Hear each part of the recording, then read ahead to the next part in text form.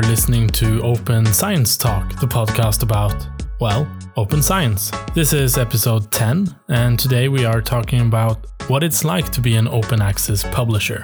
My guest today is Paul Peters, Chief Executive at Hindawi Publishing, one of the world's largest publishers of peer-reviewed, fully open access journals.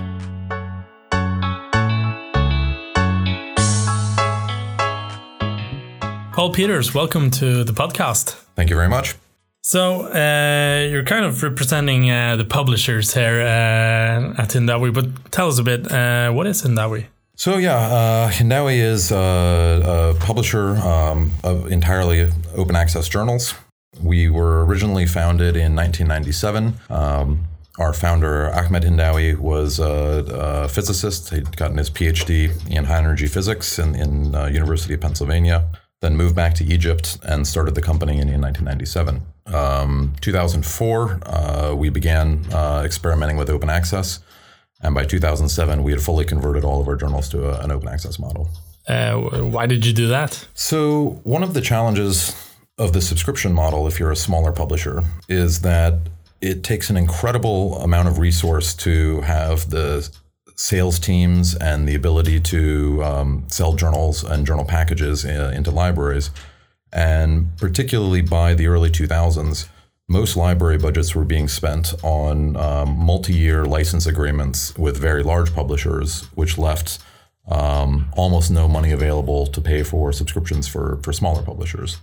So what we found was that our ability to provide a high level of service to the researchers that we worked with and really just excel as publishers worked better under an open access model, where we then didn't have to go and invest in sales teams and try to sign deals with institutions.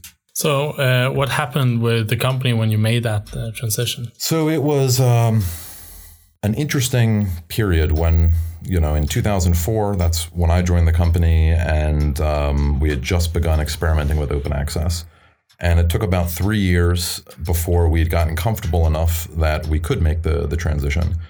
When we did that, still more than half our revenue was coming from subscriptions. And so it was a bit of a leap of faith. But what we'd seen by that time, 2006, 2007, was that funding agencies and a lot of people within the research community were appreciating the benefits of open access. And so we thought that even if in the short term it would be an uphill battle, in the medium to long term, we would be on sort of the right side of history.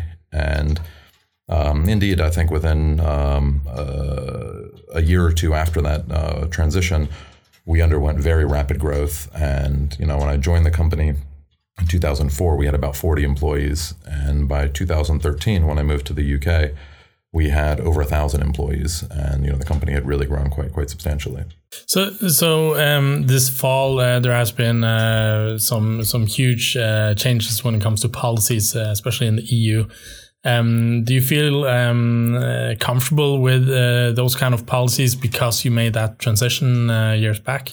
I mean, certainly as a publisher, in the current environment, it's a lot easier being an open access publisher than being a subscription publisher, because it's becoming increasingly clear that in the not too distant future, subscription publishing will become less and less viable, because funding agencies and universities will insist that the research that they support is made open access. The most recent developments that have been happening around Plan S, which is an initiative from some of the largest funding agencies across Europe to mandate the researchers they fund to publish on an open access basis, and then to provide funding to support that, has a lot of potential within it. The concern that I've seen in the last couple of months since the initial plans were announced is that most of the focus seems to be on figuring out how to accommodate the existing legacy journals that many researchers have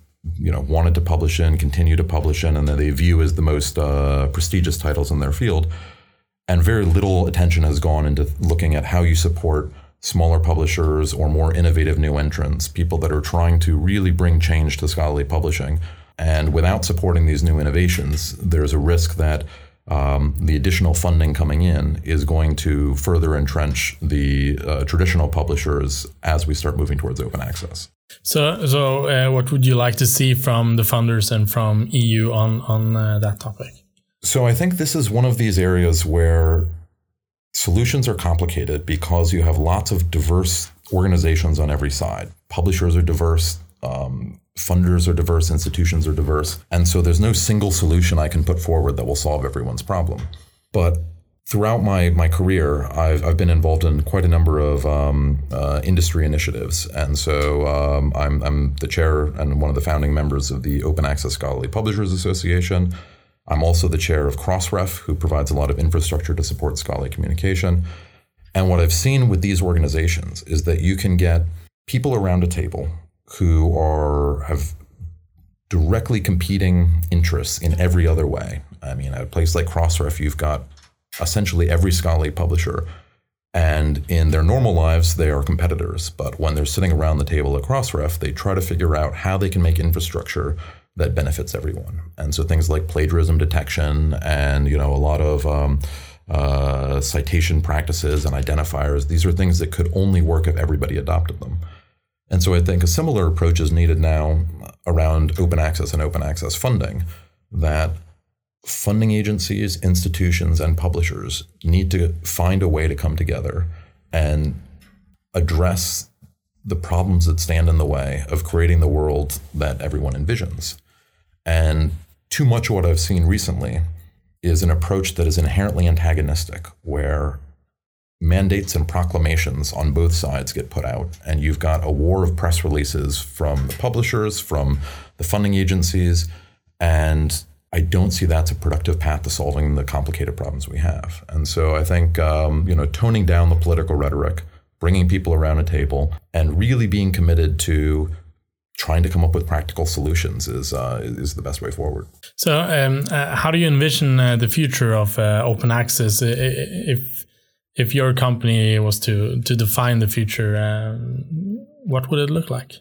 So I think the ideal version of open access, which might not be the most likely version of the future, but the ideal version I would see, is a world in which scholarly publishing is provided as a service in the same way as many other things that researchers need to do as part of the process of doing research. And so just like a researcher would need to use their funds to buy equipment, pay for students, travel to conferences and do all these things, I think publishing would be quite similar. And out of their budgets, when they've got grant funding to do a piece of research, part of the money that is in that grant should cover the publication costs.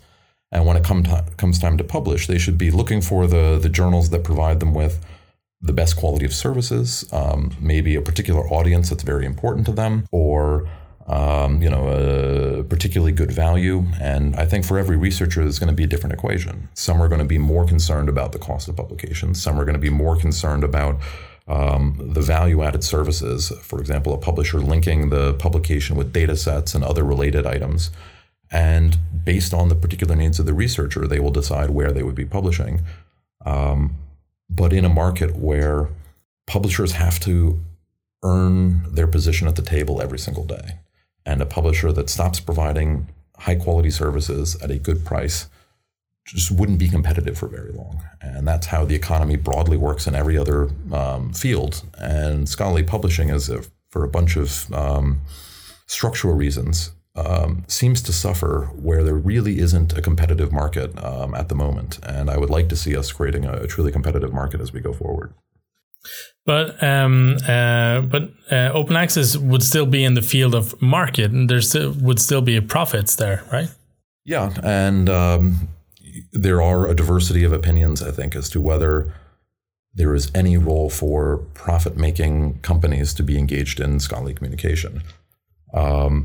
My own view, and it's probably unsurprising given that I'm the chief executive of a commercial company, is that in the right circumstances, I think commercial companies can provide a tremendous amount of value, and there is nothing inherently problematic with having commercial companies engaged if the rules of the market they operate in prevent them from doing things that don't serve the end users, the researchers in this case, if they don't serve their needs. And so, I think in my view, it wouldn't be a problem to continue to have commercial interests, but there certainly are people in the open access movement that believe this is something that the academic community gave up control of publishing at some point in the past. And perhaps now is the time for, whether it's libraries or scholarly societies or some other institution coming from within the academic community, should take control over the publishing process. And, in that scenario, a publisher like Hindawi, I think we would look to find ways of providing services to those publishers of the future. And it's something we're already doing. So in addition to our core business of publishing 200 open access journals that we own ourselves, we've recently started working in partnership with nonprofits. So most recently, the AAAS, the American Association for the Advancement of Science, we've been working with them to provide services and technology that underpin new journals that they're launching in partnership with other scholarly societies and national academies. And we have no ownership in those journals, but we provide, again, some editorial and production services and technology development. And I imagine that's how our business would evolve if the landscape shifts so that scholarly societies and universities become sort of the owners of the journals of the future. But are you forced to make that transition, or are you? Do you want to do that transition? I view the market's an interesting thing. The market will push you in whatever direction it happens to go in, and there's things that impact that. And the best you can do, as in my position running a company, is to try to respond as best you can, and to see the future and to see where you can add value the most. And throughout the digital revolution that's happened over the past 20, 30 years, so many other industries have faced either becoming obsolete or having to redefine themselves in some way. And, I looked at things like independent music labels, which really struggled initially with the rise of online distribution of music. And then I think many of the successful ones have been able to redefine themselves to be more of a support service for independent musicians and, providing them with things that they need in order to succeed on their own. And you've now got an ecosystem where I think you've got a great opportunity for small musicians, artists to really create a dedicated following and build their career in a way that wasn't possible in the old big label dominated industry. And I could see something like that happening. But I think it's very dangerous to try to guess too far out where the market's going to go, because there's a lot of factors at play. I think funders getting increasingly engaged is going to have a clear impact. But the fact is that's also mostly a European phenomenon at the moment. And Europe's share of the total research output it's a relatively small fraction. I don't know, 10 or 20% of the research papers are coming from researchers that are funded by these agencies. And if you look at the United States and if you look at in Asia, there seems to be much less focus from funding agencies on mandating a shift towards open access at the moment. So that's interesting, because a question that often arises is different parts of the world has a different discussion than we do maybe in Europe.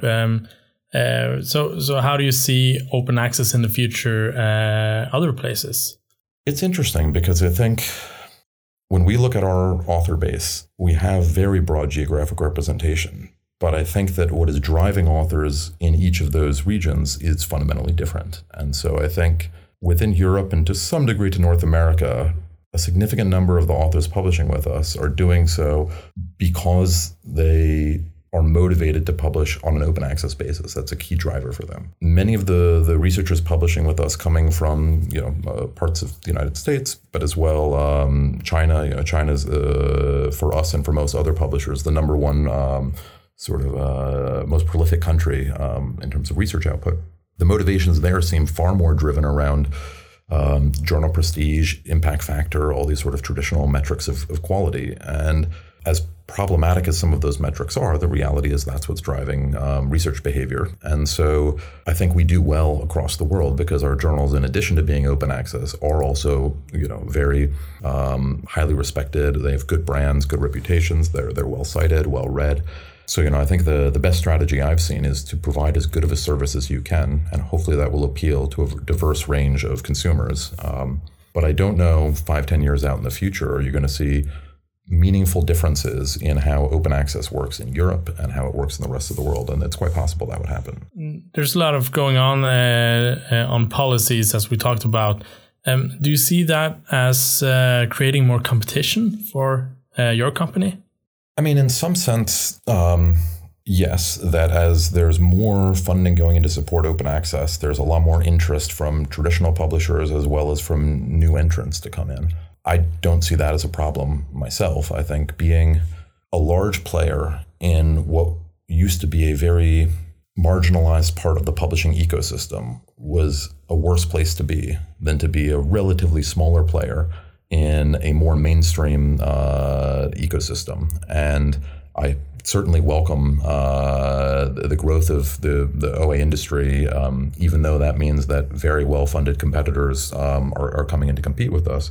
Because I fundamentally believe that we can provide a very good quality of service and a very good experience for the researchers we work with. And, I fundamentally, as someone running a business, I'd rather compete in a fair, competitive game where we have lots of really strong competitors pushing us to be the best. And that's one of the things that I always found unsatisfying about the traditional publishing market was that there wasn't that much incentive to innovate or really try to improve the business. And I think that it shows. This is an industry where there hasn't been nearly as much innovation as there have been in other parts of the online publishing segment. And I think a big part of that is that there wasn't much incentives to be competitive or to most of the incentives were around cost cutting. And, if your revenue is pretty stable and guaranteed for years and years out into the future, probably the right way to run a traditional publishing house is to focus on how you can cut costs, because that's the one thing that is at your disposal. There's a lot of big deals being negotiated or renegotiated at the moment. Where is your company in those talks? Is there opportunity there? Unfortunately not. I think this is, in the past few years, this shift towards negotiating open access agreements as part of traditional big deal discussions has really put pure open access publishers at a huge disadvantage, because there's no ongoing big deal discussion that we can tack on an open access component to. And, we've tried reaching out to certain institutions to say, you have a funding agreement with, these publishers to pay for open access as part of the big deal. Would you be willing to create a similar agreement with us? And in some cases, it's worked. We do have, a few dozen institutions that pay either part or all of the publication charges of the researchers. But it's a very small number relative to the overall pool of authors we work with. And most of the concerns from the universities have either been that we're too small and it's essentially just not worth their time to interact with us because the number of articles that are going to be published in the Hindawi Journal is so much smaller than the number that would be published in Elsevier or Springer Nature or Wiley journals. The other concern that we've heard is libraries rightfully saying all of the funds we have are already tied up in these big deals. We don't have additional money to pay for open access. And the only way we could pay for open access is if we started canceling subscriptions to big deals. And the researchers at our university simply couldn't accept that we would now have less and less access to subscription content. And, I think there have been movements. There's an initiative called OA 2020, where a lot of universities are coming together and saying, we will commit to actively shifting our budgets away from subscriptions towards open access. And as promising as that sounded when I first heard of it, most of the focus there has again been on shifting the existing agreements with large subscription publishers to include open access as part of the package deal that's negotiated, rather than taking money away from those agreements to invest in smaller or pure open access journals. Well, you mentioned that that you should focus on your allies and not your enemies in this business. What do you mean by that?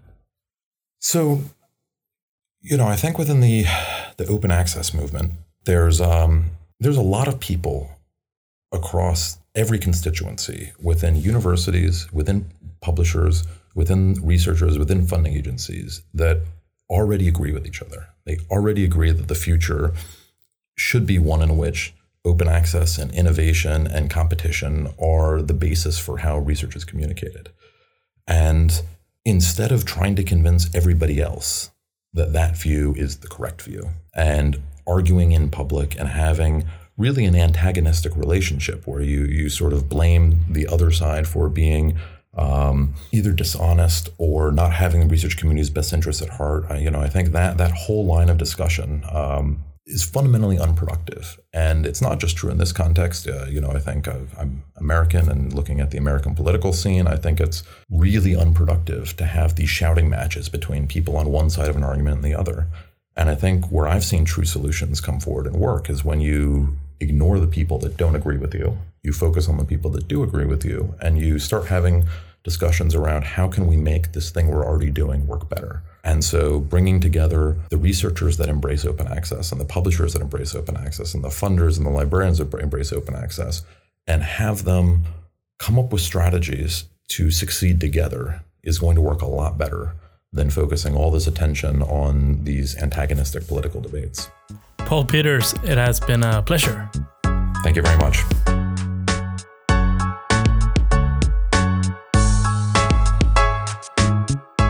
Hi, everybody. If you want to get the latest updates on our podcast, then sign up for our newsletter at opensciencetalk.com. This podcast is produced by the University Library at UiT, the Arctic University of Norway. Thanks for listening.